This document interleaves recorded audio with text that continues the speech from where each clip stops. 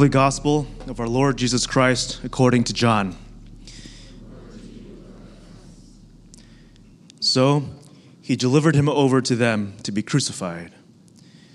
So they took Jesus, and he went out bearing his own cross to the place called the Place of a Skull, which in Aramaic is called Golgotha. There they crucified him, and with him 2 others, one on either side, and Jesus between them. Pilate also wrote an inscription and put it on the cross. It read, "Jesus of Nazareth, the King of the Jews." Many of the Jews read this inscription, for the place where Jesus was crucified was near the city, and it was written in Aramaic, in Latin, and in Greek. So the chief priests of the Jews said to Pilate, "Do not write the King of the Jews, but rather this man said, 'I am King of the Jews.'"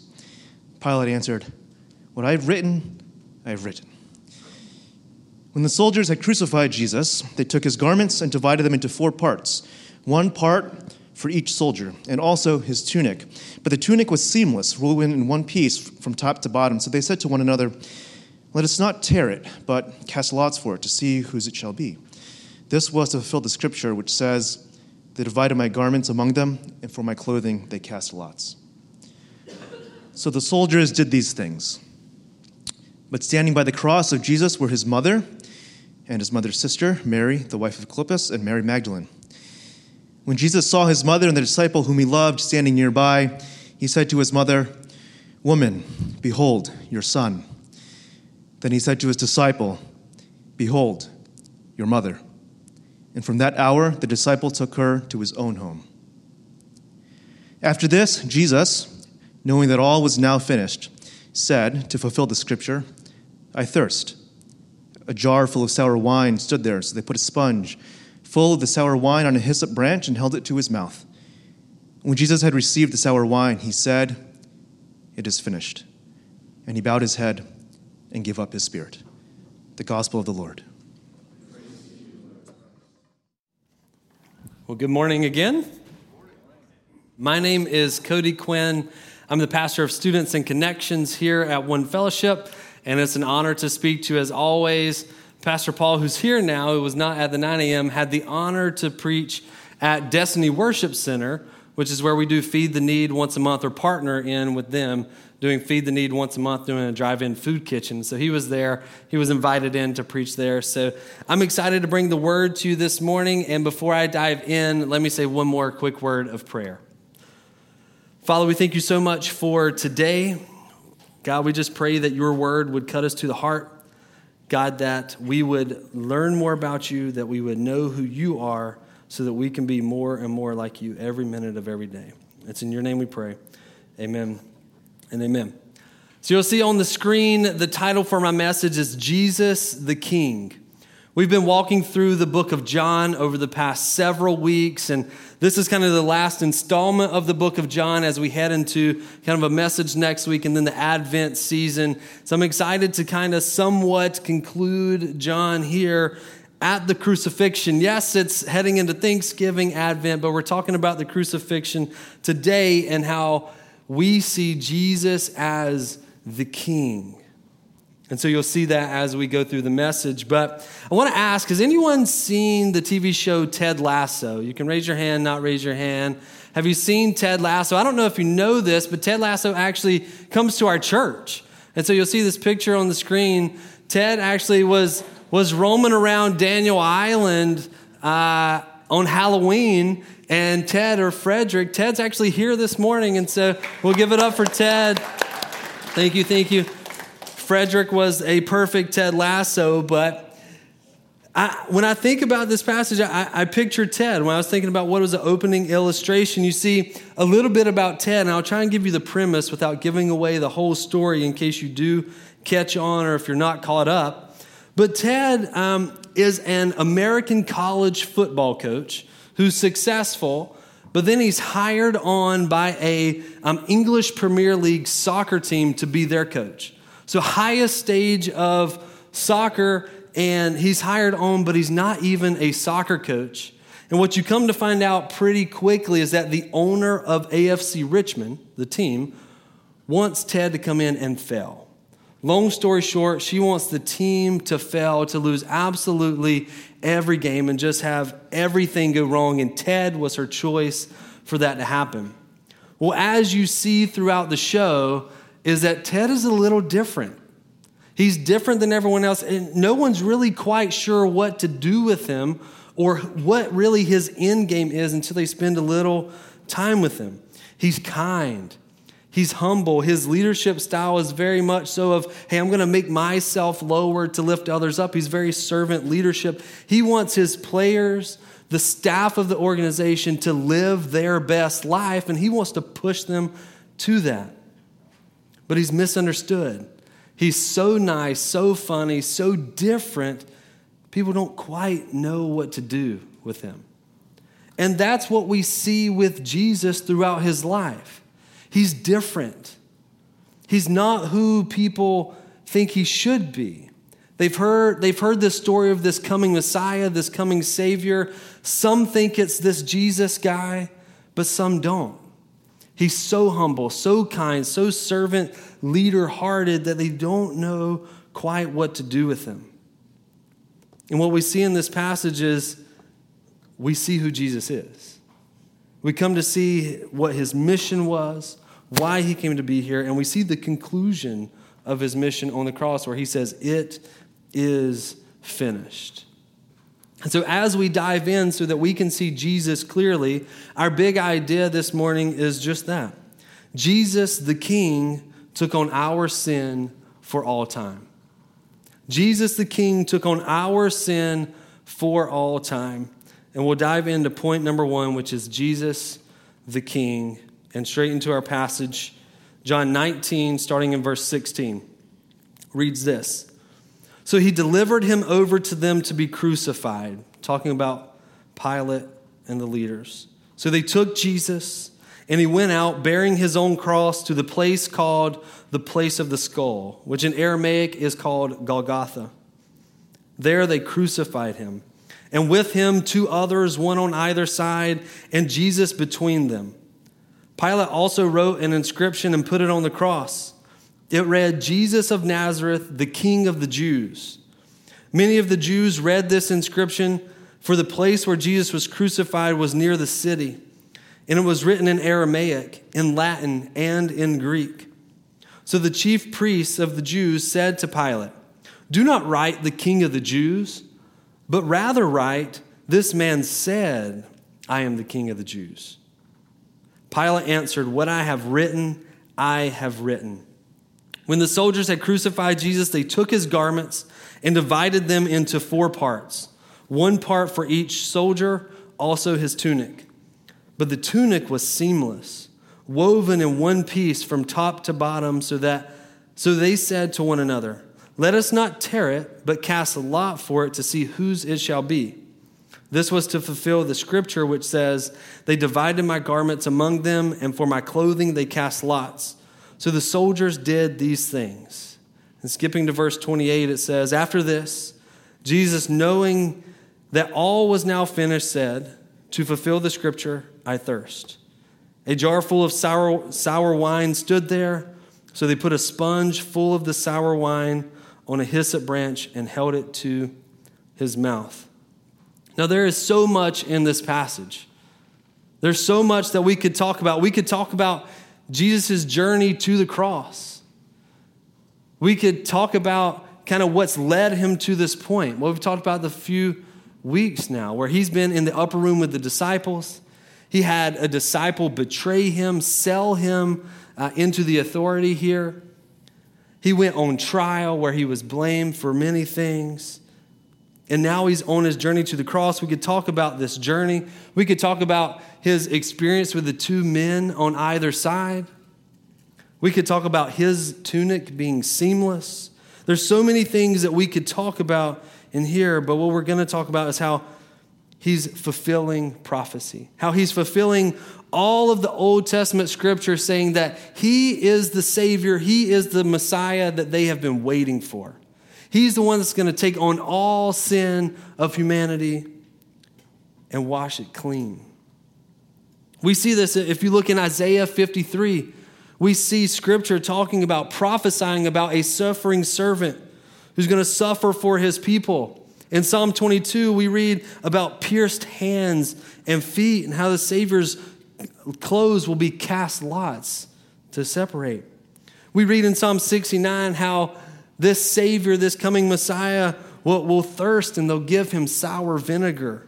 We read how he's fulfilling all these different prophecies all throughout, and that's just in this small portion. There's so many more. But kind of the biggest part, the biggest firework of all of this passage is what we see Pilate writes on the nameplate. You see what Pilate writes on the nameplate of Jesus says, the King of the Jews. But he didn't just write that in one language. He wrote it in three. He wrote it in Aramaic, in Latin, and in Greek.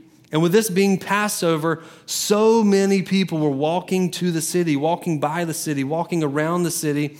And the place of the skull, Golgotha, the hill where he was crucified, everyone would see it. It was a very public place. And what this nameplate said is that Pilate wants each and everybody there to know that Jesus is the King of the Jews. Aramaic, Latin, and Greek, it's for all people. He's the King for all people. This points us back to the covenant with Abraham, of how he's going to be a father of many nations, how a Savior will come through the line. It reminds us of the promise to David, of how he's going to be a Savior for all people, will come from the line of David. Jesus is the King for all. He is the Savior for all. What he is accomplishing on the cross is for all people. For all people. Talking about this, here's a quote from Matt Carter from one of the books I was reading as I was preparing. It says, I watched a debate between a Christian pastor and an atheist. When the pastor mentioned fulfilled prophecy as a reason for faith, the atheist scoffed. His comment was that Jesus knew the Old Testament, so intentionally did things to fulfill prophecy. But that's not prophecy, that's manipulation, he said. Matt Carter continues, he said, I love what R.C. Sproul says in response to that. He says, John does not say that the Roman soldiers got together and said, we should gamble for his garments because it says in the Jewish scriptures that someone is going to cast lots for his clothes, and we want to make sure that the scriptures are fulfilled to the last detail. No, this is John's editorial comment. This is his notes that he's written pointing out that the soldiers, when they went through this act of gambling for the garments of Christ, unknowingly and involuntarily were fulfilling the precise details of the Old Testament prophecies concerning the death of the Messiah. John is zealous to help his readers understand that what happened on the cross was not an accident of history, but it came to pass through the invisible hand of a sovereign God. What I love most about this passage is that whether you're Christian or not, you see God's plan being weaved all throughout everyone's choices, all decisions, all actions, as God's plan in the background is working out. And it will come to pass, and it does come to pass here, as we know Jesus dies for our sins, raises on the third day. His plan is working out. No matter what's going on around you, we can have hope in God's plan. And this, fulfilling all the prophecies, being on the cross, tells us that it's true. It's trustworthy. It's going to happen.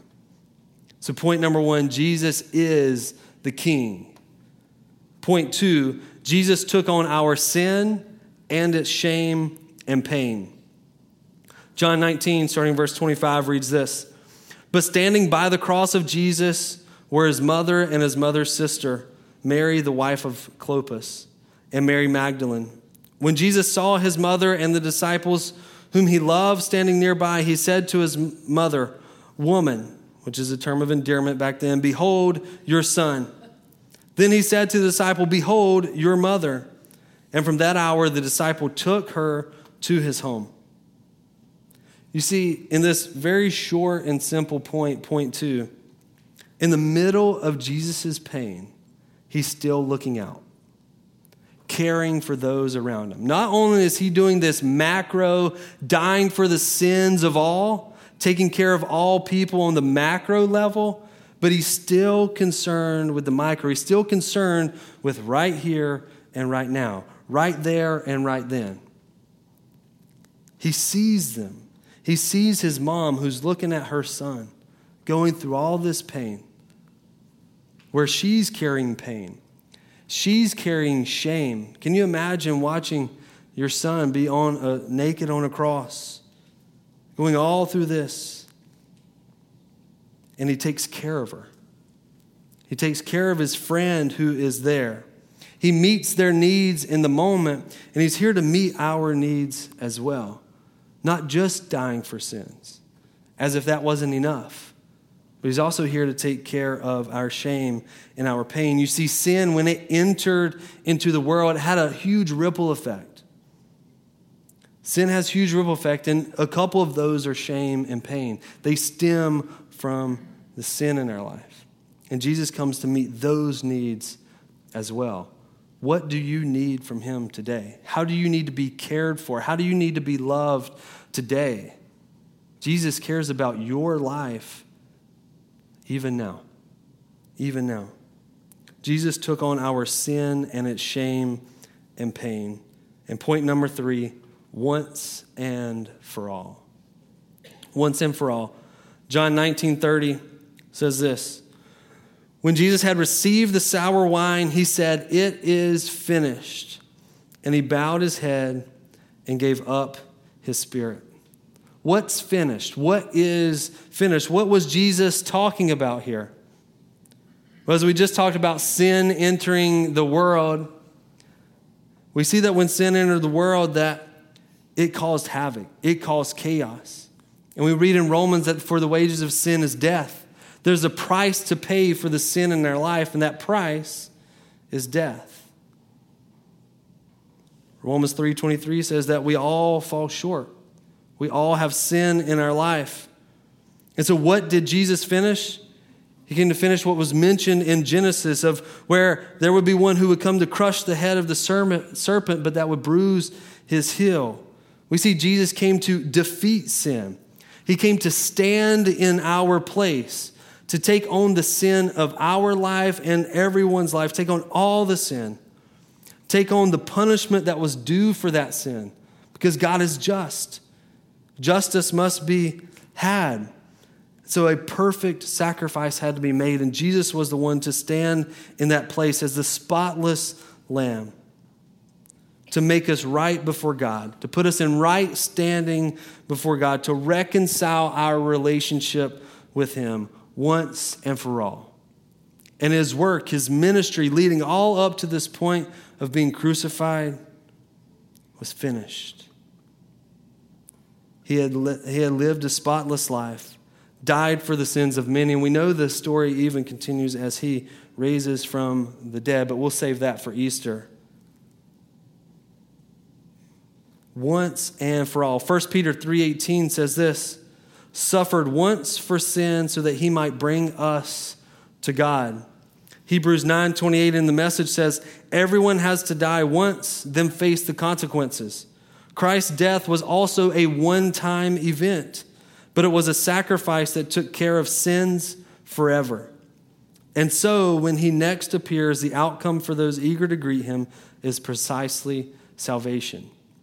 And the question is, are you eager to greet him? How will you respond? How do you respond to Jesus? To his journey to the cross, to his action on the cross? How will you respond now that you know him fully? There's a few different ways we see responses in our scripture. We see the soldier's response. Now they're kind of indifferent and numb. How they are just going about their job, going about their task, doing what they do. Another criminal. Just indifferent to who Jesus is. Numb to the fact. We see Pilate's response. We've talked about Pilate a little bit today, even more last week. But we see that he's preoccupied. He wants no blame and the responsibility. He's more preoccupied with what he's doing and the position and power that he holds in his role than he is about serving true justice with Jesus. We see in John 19 earlier, and we talked about this last week, how he gets to a point where things change, even for Pilate. It says in John 19 that, and then on, Pilate sought to release Jesus. See, something changed for Pilate as he was spending time with him. He saw Jesus for who he was, but nonetheless, his position, his earthly, worldly position meant more to him than honoring Jesus, than surrendering and trusting Jesus. Does your worldly position, does the power that you hold here preoccupy you? Or are you like the Jewish leaders who are just hostile towards Jesus and his plan and how he wants to rule this earth as they sought to kill and attack him? Or are we like the women? Or are we like John, who follow his whole journey, who are still there at the very end, at the foot of the cross, in surrender and in trust? Trusting that although Jesus is dying physically here, he's got a plan that he's working out. We trust in who he is. We surrender to his plan.